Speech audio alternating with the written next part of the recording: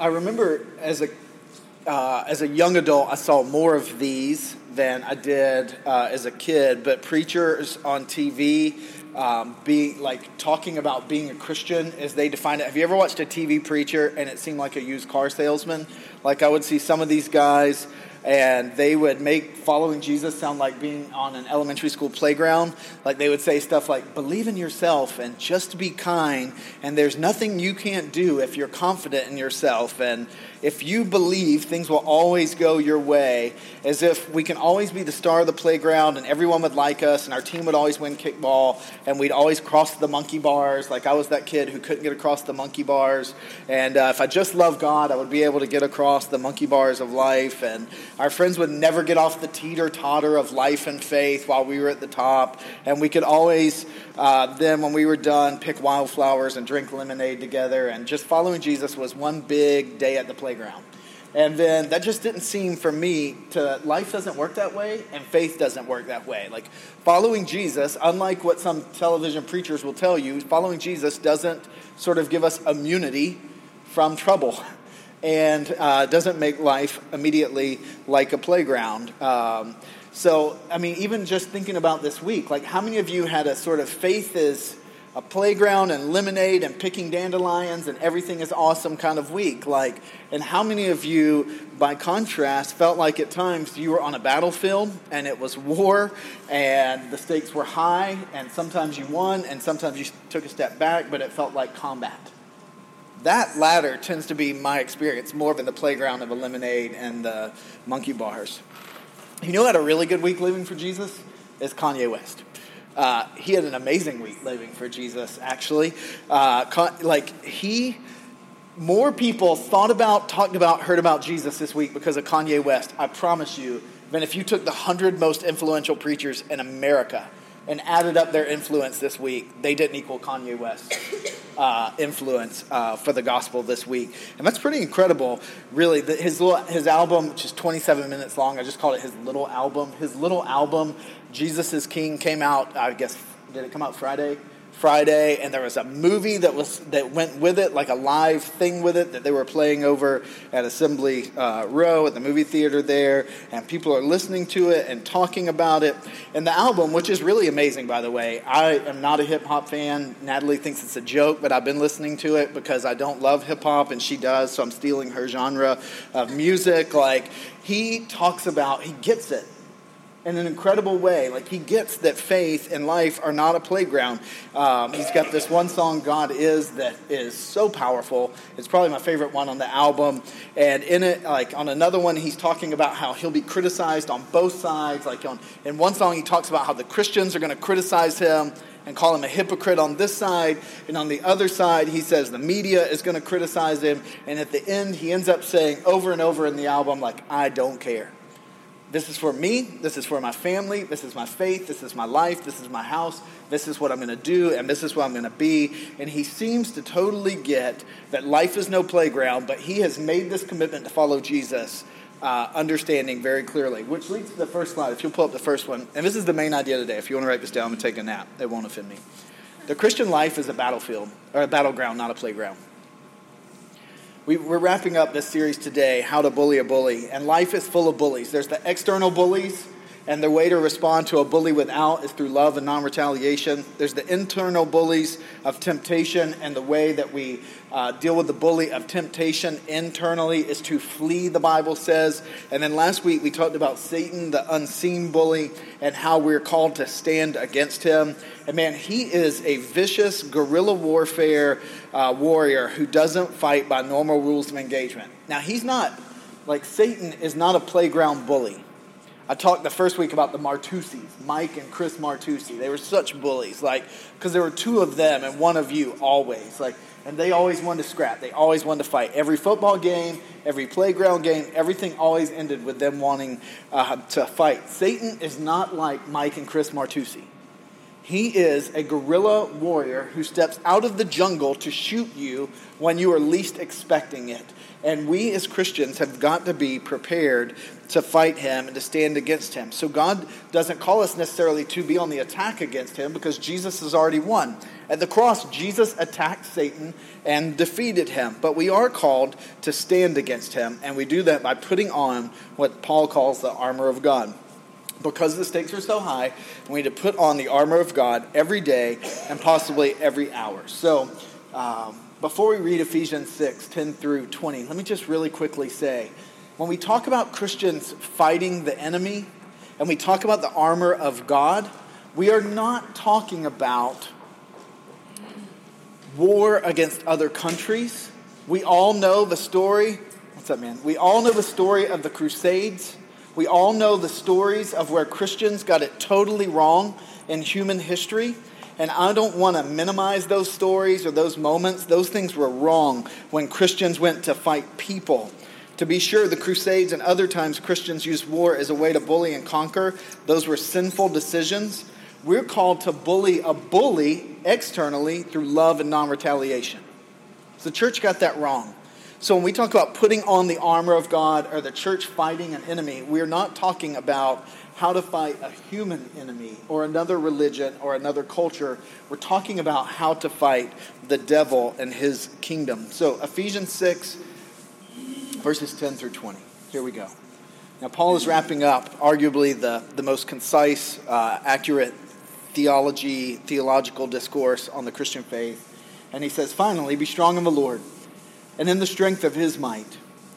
Put on the whole armor of God that you may be able to stand against the schemes of the devil. For we do not wrestle against flesh and blood, but against the rulers, against the authorities, against the cosmic powers over this present darkness, against the spiritual forces of evil in the heavenly places. We read all that last week. Therefore, in light of that, take up the whole armor of God that you may be able to withstand in the evil day. That's a key phrase, in the evil day, and having done all, to stand firm. Stand therefore, having fastened on the belt of truth, having put on the breastplate of righteousness, and as shoes for your feet, having put on the readiness given by the gospel of peace.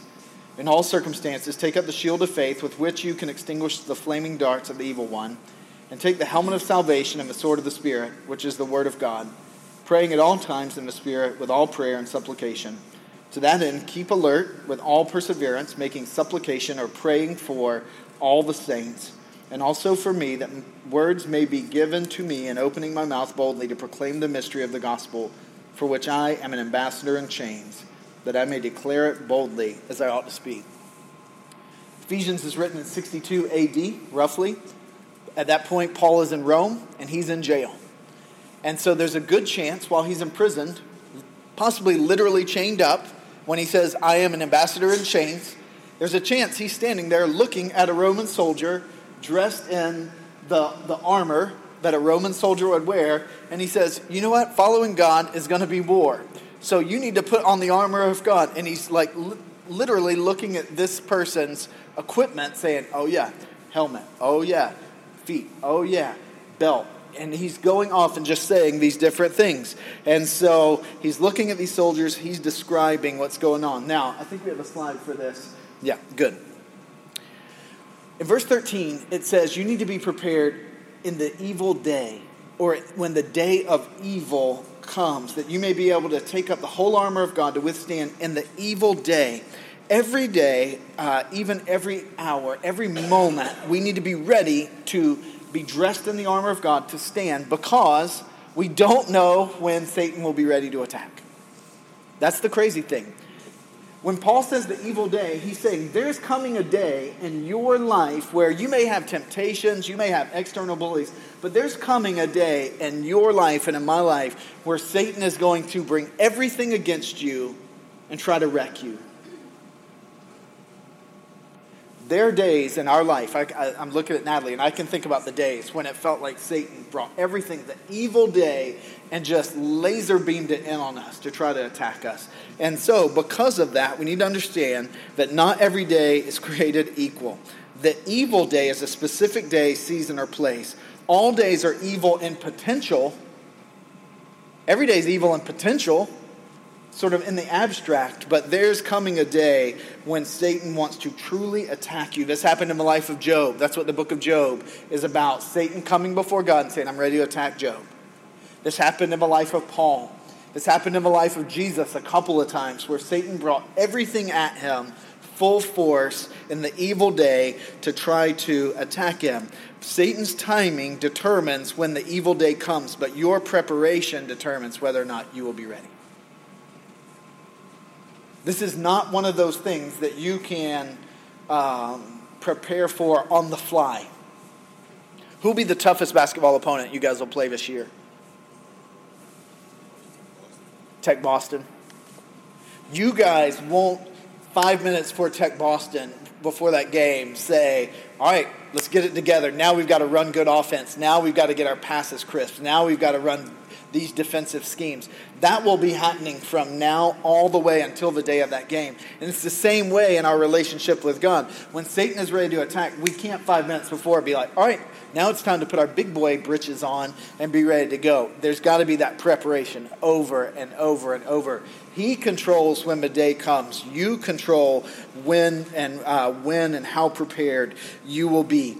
I've seen the evil day come for men and for women who were on a business trip and the evil day came against their marriage. I've seen the evil day come against people with the health of a loved one. I've seen the evil day come against people when a bill came in and they didn't have the money to pay the bill. And how we've walked with God and prepared will determine how we're going to do in that moment. I think we've got the next one, if you will, for me, Carson.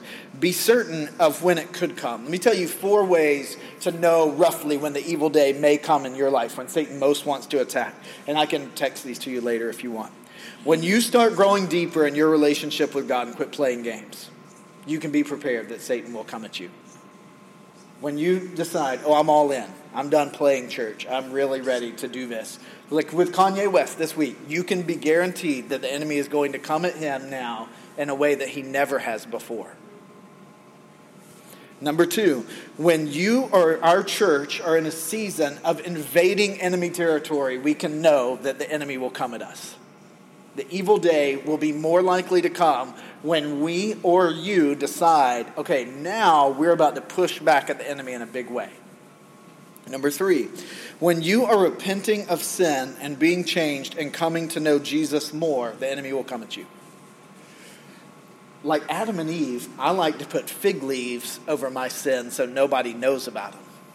When we decide, you know what, I'm going to be honest that I'm human and I'm struggling in this area and I'm repenting of this and trying to become more like Jesus, know that the evil day will be more likely to come at you. And then 4th, when God is preparing to do something in you or through you that's going to bring him great glory.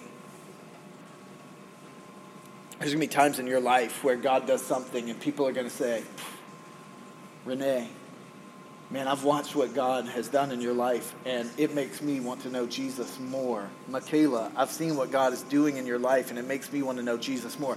Know that when those moments come, the enemy is more likely to attack you, and the evil day is more likely to come. And so what do we do in those moments? Paul says it, I think, 4 or 5 times. Stand. Stand. When the evil day comes, you need to be ready to stand. We don't flee Satan, demons, hell, and fear. We don't have to attack Satan, demons, and hell because Jesus has already won the war. Rather, we stand against his attacks and the things he is for, and we fight. And we prepare by putting on the armor of God. I read a quote this week. It's really powerful. There are no Christian mercenaries to fight on our behalf. There's no hired Christian guns to fight on our behalf. Each of us has to take up the armor of God. When Wayne and Amy moved to Florida on Tuesday or Wednesday, there won't be someone who just steps into their life to fight their spiritual battles for them. Through their preparation and following Jesus, they will make the decision because nobody's going to fight that battle for them and nobody will fight the battle for you. We have to take up the armor of God and be prepared to fight that battle against the enemy. So here are the 6 pieces of the armor of God. The belt of truth. 1, Paul said, with the first one he gives here, he says, and put on the belt of truth, having fastened the belt of truth. Now, in a Roman soldier, this was much like our belts that we wear, but they would tuck their robes into it to keep them from tripping. And then they would also put put their weapons on it, kind of like a holster, right? The sword would be on the belt. And so it kept them from tripping. It allowed them to run faster and to get access to weapons. And when God calls us, when Paul writes, put on the belt of truth, truth here is sincerity and truthfulness. It's openness and honesty before God and others. If you put on a belt of truth, you'll never get caught with your pants down. Metaphorically, spiritually. I was watching a highlight of the LSU football game the other day. And the quarterback, Joe Burrow, so funny. I saw it on a replay of a not top 10 on SportsCenter. The defensive lineman for the other team playing goes to tackle Burrow by the pants, and his pants coming down. And so it's on replay. So they put a little graphic of a football over his butt crack so you couldn't see it. I mean, you could immediately hear the announcer say, one of them goes, what could they have done to prevent that? And he said, he should have had his belt tighter. He should have had his belt tighter. He was humiliated on national television because he didn't have his belt tight enough. And man, the same principle is true for us. The belt held other weapons and kept the outer garments in place. To put on the belt of truth can be understood as accepting the truth of the Bible and choosing to follow it with integrity. It's either truth. The Bible is either true or it's not. Following Jesus is either true or it's not. We don't have this luxury. I was reading last night about the Nazis. When the Nazis, they basically took Christianity and turned it into this evil cartoon to serve their purposes. So they said, oh, we follow the Bible. The problem was they took out everything in the Bible that was Jewish. So they took out all of the Old Testament.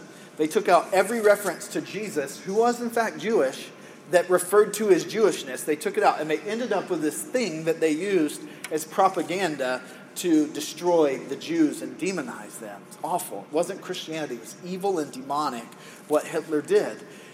And the proof of that is the fact that he threw out most of the Bible. The Bible, we don't have the luxury to say, oh, I love what the Bible says about loving your neighbor and turning the other cheek. I hate that part when it calls me to die to myself, take up my cross, and follow him.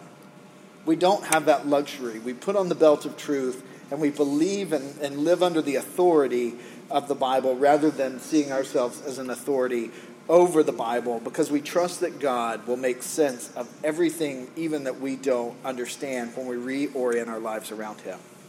We live in a true for me but not for you culture. True for me but not for you. Like true for you, not for me. And that's subjective truth. It's where I, the subject, determines what's true. Alicia might say, well, I think I might say it's wrong to park in a handicap spot. And Alicia might say, yeah, but it's raining and I need my Starbucks, so I'm going to park in a handicap spot. And I would say, well, that's not true. That's not good. And she was like, well, that's true for me. That's the culture we live in. That's subjective, where everyone is determining the subject, their truth. The truth is, the Bible says that truth is objective, and God is truth, that Jesus is truth, and so we can't define it. And so some cultures will say, love thy neighbor. There are some cultures that say, eat thy neighbor. Like, that's a problem. That's a problem. Like, truth has to be objective, and there has to be some universal truth, and God defines it as the author of truth. So we need to seek what he says is truth, and then buckle our pants up around what God says is true. The next piece of equipment that Paul lists is the breastplate of righteousness. This was I think about the Narnia books and the Narnia movies. This is the chest piece. I can just see the lion right there on the chest piece, right? And so this would go neck all the way down to thighs. The breastplate of righteousness is our integrity. It becomes a lifestyle of integrity. Integrity is who we are when no one is looking. And so this has to do not with who we say we are, but who we actually are. Being right in words and in character, conforming to God's will. God has declared us righteous in Jesus. Some of you, I love you. I want to point at you so bad right now. A few of you. Like, you feel like God views you as more righteous based on how you perform during the week. And so you beat yourself up much more than God ever would. In Jesus, God has declared you righteous. When he looks at you, he sees the righteousness of Jesus. You are covered in a breastplate of righteousness, God covering you. And so Satan will come at you and try to attack you and say, you're such a sinner. You didn't do well this week. You don't really love God. You're not a Christian. You're a fraud. You're a fake. And when you put on the breastplate of righteousness, when he attacks, you say, I am not a sinner. I am in fact a saint. I don't feel like a saint right now, but I am a saint. I am not a fraud. God sees me exactly as I am, and he loved me, and he sent his son to die for me. I am a Christian. I've received Jesus, and I'm becoming who God wants me to be. And then, with all the courage you can muster, you say, that is a lie, Satan. And I am covered in the breastplate of righteousness. Truth keeps me from getting caught with my pants down. Righteousness becomes my lifestyle as I live out truth. The third piece, shoes of readiness given by the gospel of peace. Now, these would be calf-high sandals. You know, this is the most masculine and feminine shoe of all time. It is a sandal wrapped around the calf, almost just from south of the knees all the way down. But it was a proto-cleat because it had these nails in it. And this is the masculine part, right? So you had this calf-high sandal wrapped around, and then you would get down to the leather sole, and they had cleats that they put into it. So when they're fighting, they can hold their ground. So it didn't matter if they were in the mountains or a wet field or a snowy valley. They were holding their ground. And Paul says, put on the sandals of the gospel of peace. You have peace because you're anchored into the gospel and you don't slip and you don't fall down. We're anchored by the gospel of peace, and it results in peace as we stand firm. The gospel allows us to stand firm in who we are. Now the gospel, the word gospel has a different meaning for many in New England, and I didn't know this, than how I grew up with. My Catholic friends will say gospel is the word for sermon. Man, that was a great gospel you delivered. The pastor gave the gospel.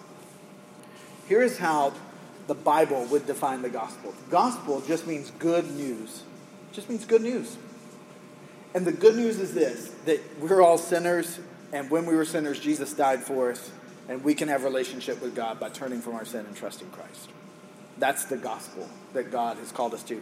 So when we root our life in the gospel, regardless of our footing, we don't slip and we don't fall, and that will bring us tremendous peace. We can rest in the gospel, and we can share the gospel. Can I tell you, the times when you will feel like the strongest Christian will be the times where you're bold and you invite someone to follow Jesus, or you take a stand in following Jesus, or you invite someone to church. You will feel the strongest because you are the deepest rooted in the gospel in that moment.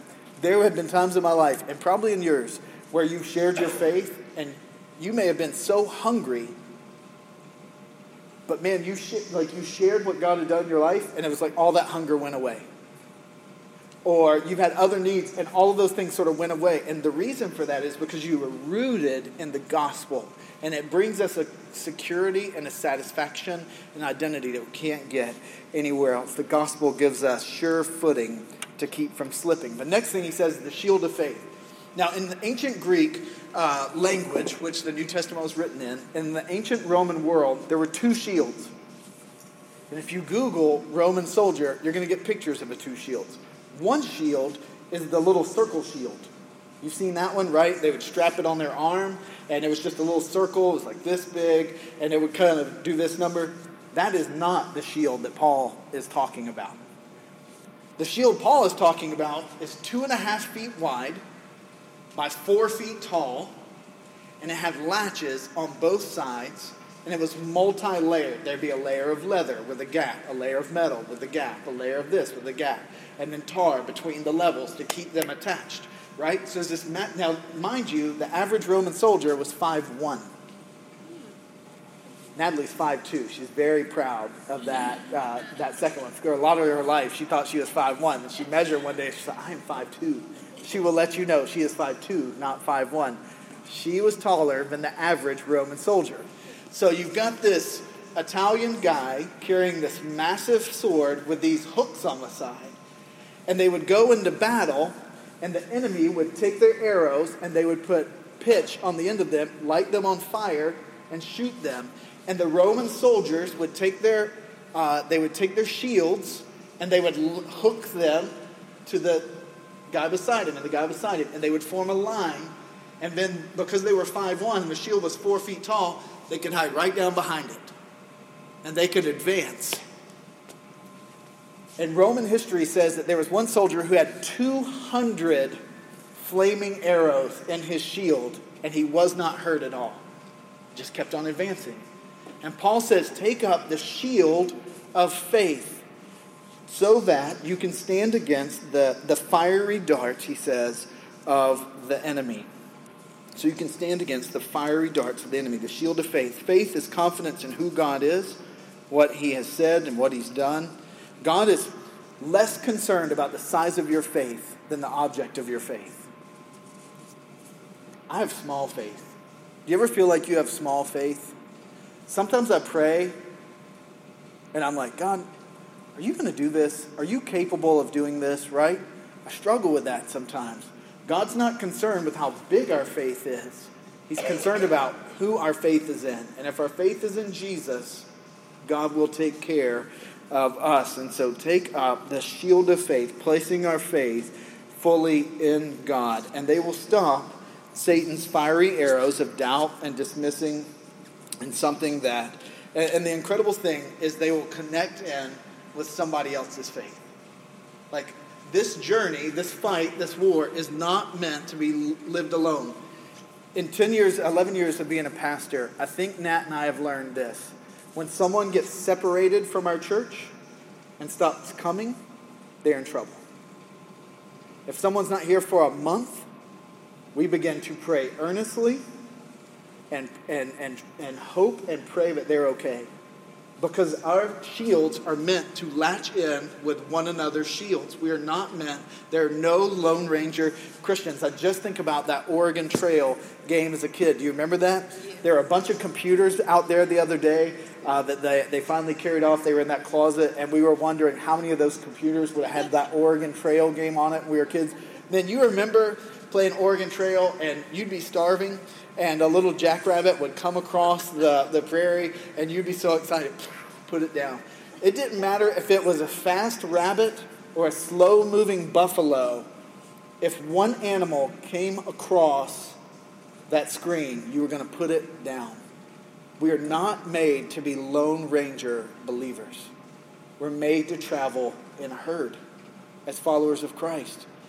When the Bible speaks about you in the New Testament, it's always talking about you all, yous, you guys, yins, as they say in Western Pennsylvania. Like, these are all plural verbs. And so faith protects me, and it protects other Christians from Satan's attacking questions, accusations, and lies. We need each other. I know a couple of you said this morning that somebody in the church reached out and said, can we get coffee this week? Man, if you ever get invited to do that, it may not be the best moment, and you might need to say, can we do that next week? Can we get together? But if that happens, always try to figure out a way to make that happen. We need one another. We need to latch those shields of faith in with one another, because Satan's fiery darts are coming, and we may be able to withstand them by ourselves, but we cannot advance. We can't advance without being latched in to one another. Otherwise, we would get picked off. And so the next one, the helmet of salvation, he says, this was bronze and leather. This isn't rocket science. I'm not sure if it had that big feather or not. I don't know what the big feather would have accomplished for you in the army. But when Paul says about putting on your helmet of salvation, he's not talking about, hey, I became a Christian when I was 8.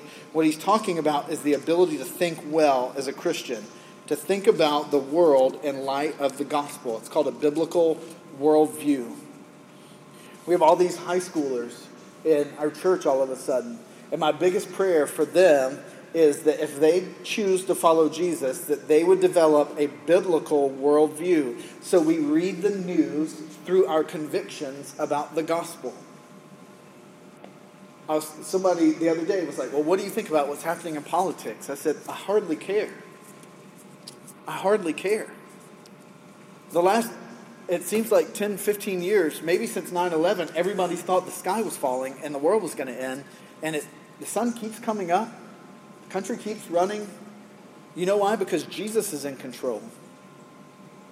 And so when I read the news, I try to read it through a biblical worldview. If you're dating, if you're a high schooler, the way you date ought to be influenced by what you believe about the gospel. What we tend to do is let our lifestyle influence what we believe about the gospel, not the gospel influence our lifestyle. We tend to be like this, up and down and up and down.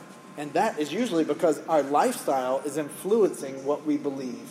To have a biblical worldview, to put on the helmet of salvation, is to let what we believe begin to influence how we live. And so Satan wants to distort our thinking. He'll say stuff like, you're not saved. You didn't mean it when you prayed to become a Christian. Noah asked us this week. He said, how do I know I meant it when I became a Christian? And we say to him, you meant it. But part of us parenting him well as an older Christian to a younger Christian is to help him develop a biblical worldview and put on the helmet of salvation so when Satan attacks his mind, he can dismiss that. Satan will say she or he doesn't love you. They will leave you. God won't come through in your moment of need. You're a fool for believing this. But if we're wearing the helmet of salvation, we know and tell ourselves that, and we can tell Satan that, in fact, we are saved. We did mean it. We're totally forgiven. Others can be saved. We are loved. God will come through, and the best days are ahead. The helmet of salvation prevents us from having stinking thinking. We had something in our kitchen, in our trash can, that got real gross this week. You ever have that happen? Like you're just walking through, and then all of a sudden, like the smell of death emanates from your trash can. I just thank God it's not in my fridge, or like a dead animal. It was just some old trash. That's what happens to our thinking if we're not constantly putting on the helmet of salvation. We develop stinking thinking, and the enemy can walk by and just pound us. We've got to develop a biblical worldview. If I were a basketball player, I would read anything by John Wooden. John Wooden, to me, is the greatest coach of all time, and that man knew more about how basketball and life. Reading about John Wooden will help to put on the helmet of salvation in a powerful way. He was a very outspoken follower of Jesus. Leaders are learners, people say. Followers are learners too. If you have stinking thinking and don't have a biblical worldview, if you don't know how to think properly about God and the gospel, come to me or find a Christian that you trust and say, help me develop that. You've got to have that. We've got to put on the helmet of salvation. And then the last one, he says the sword of the Spirit. This is kind of a two-part one. The sword of the Spirit. The word is the first part of it. Now, the sword was 2 feet long. It wasn't real heavy. You had to be able to yank it quickly and use it nimbly. And I think of Star Wars, and I think of the lightsabers. I always wanted, what the bad lightsaber was the red lightsaber, right, in Star Wars? And then the good lightsaber was blue. Was it blue? I can't remember if it was blue or green. So when they were fighting with those lightsabers, right, sometimes they're using them defensively. And then sometimes they're using them offensively. The Bible is our defensive weapon, where we defend ourselves against the enemy with the word. And it's also our offensive weapon. When Satan came to Jesus and tried to tempt him with power and food and comfort and authority, what did Jesus say back? He said, Satan, it is written. And he quoted scripture at the devil. He quoted scripture at the devil. And so there's 2 words in Greek. I'm giving you nerdy Greek stuff today. There's 2 words in Greek for word. One's the word logos. This is the logos. It's just written words. You see a bunch of logos on this page, okay? The second word, though, is used less frequently. It's a word called rhema. Rhema is what happens when, have you ever been reading the Bible and like the light bulb goes off, comes on over your head? You're like, boy, that makes sense. I can live that out. And then it stays with you all day. That's when the logos, just written words, become rhema. They become a sword that you can use in battle. And so Paul says, take up the rhema, the sword, the rhema. In other words, we need to know the Bible, not just read the Bible. We don't need to just get into the word. We're reading the Bible every day because that's what Christians do. We need the Word to get into us. We need to read the Logos so that it can become the Rhema, the living Word that becomes the sword so we can fight. So if we don't understand something, we need to learn to understand it. And if we're reading the Bible and 90% makes no sense, but 10% makes perfect sense, that's the Rhema. And we hang on to that. We don't feel guilty about the 90% that didn't come alive. We feel thrilled that God brought 10% alive, and we hang on to that. And we use that as a sword in battle. We get into the Word of God, the Bible, so that the Word of God will get into us, and we can use it to fight against the enemy. As a Christian, not knowing the Word of God at all is like going into battle without a sword. We've got to be in the Word. That's not a guilt trip, but a warning. If we're not in the Bible, absorbing the Bible, applying the Bible as a sword, you are in battle without a weapon, but you're oblivious or deceived. We've got to have the Bible. And then the second part of the weapon, because in Greek, there's no punctuation. When this is originally written, there's no commas, there's no periods, no semicolons, no exclamation points, none of that. There's none of that. And so in our Bible, in English, you get a period here, and it separates, and it says, and pray at all times. In the Greek, it says, take up the sword of the Spirit, which is the Word of God, and prayer. It's one thing. Prayer is your weapon. The Word of God is your weapon. They're both weapons. And so Paul says we take the Word and prayer as a dual weapon. That makes sense. The Word lived out is a weapon against Satan. Prayer is a weapon against Satan. Our prayers need to be consistent, intense, and strategic. And I've written an acronym. If you stink at praying, how many of you stink at praying? Your minds wander? Yep, a few of you. Awesome. A couple of you are laughing. You incriminated yourself as well. Here's a nice acronym for prayer, okay? When you sit down to pray, praise God. God, I just thank you, first of all, that you love me, because, man, I am unlovable some days. I thank you that the world is still spinning and the sun came up today and you were in control. I thank you. We just spend a moment praising God. I don't like it when my kids come up to me, hey, Dad, I want an iPod. And I want to download this game. And I would like M&M's for breakfast. Like, what I do know, and this is what makes kids so manipulative and slightly evil, but adorable, I love it when they come in, and they get Natalie on this every time. She's such a sucker, right? They come in, and they snuggle. Mom, I love you. You're the best.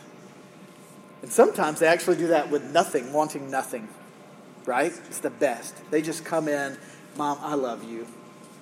Sometimes they'll be like, Mom, you know what you cook really well? And it's hot dogs. Mom, you make the best hot dogs. Really tough to mess a hot dog up, right? We start our prayer with praise, coming before God, just telling Him why we love Him, why He's awesome, what He's done. It's so incredible. And then the next thing is to repent.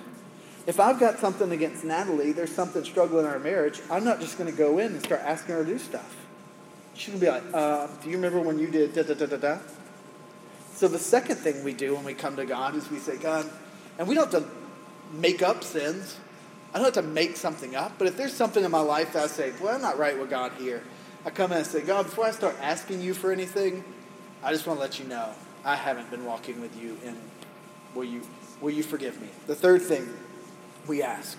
At that point we say, God, now will you really, please, Lord, help Wayne and Amy find a really good church? God, I know Carla's knee's been really bugging her. Will you please help her knee to get better? And will you help use this just to slow her soul down so she knows you really, really well? God, will you help Lana as she recovers from the procedure she had the other day? God, will you help Alicia at her housing complex as they've got this Christmas thing coming up? And this is a real opportunity for maybe for our church to serve them. But it's a really great opportunity just for her to love and serve her neighbors. Will you give her courage? And we come to God and we ask at that point. And then finally we yield. So that at the end of that, if God says, hey, now Barb, I need you to, after having done that, we say, yep, God, whatever you want today. This is your day. I'm your servant. It's your life. It's your time. It's your money.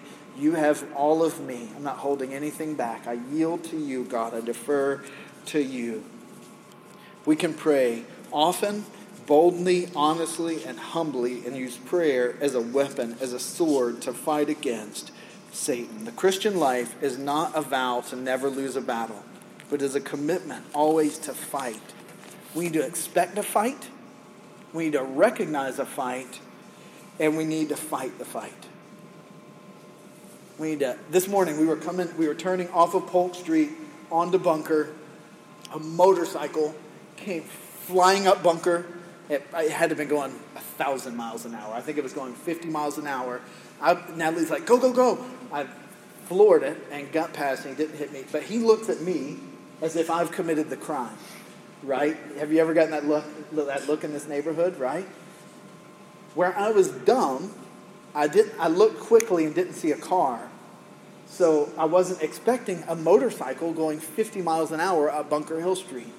I almost got blindsided. Spiritually, we need to expect Satan to attack. We need to recognize his attack when it comes.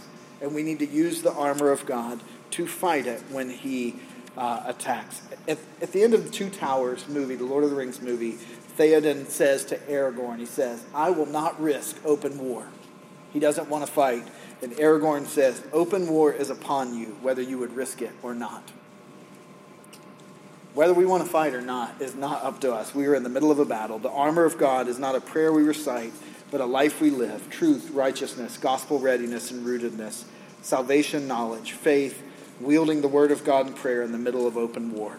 The Christian life is a battleground, not a playground. Which pieces of God's armor do you most need to put on, Christian? And non-Christian, understand that your greatest danger is that you may not be a threat to the enemy at all, because you're on his side. So you don't need to dress for battle to fight him.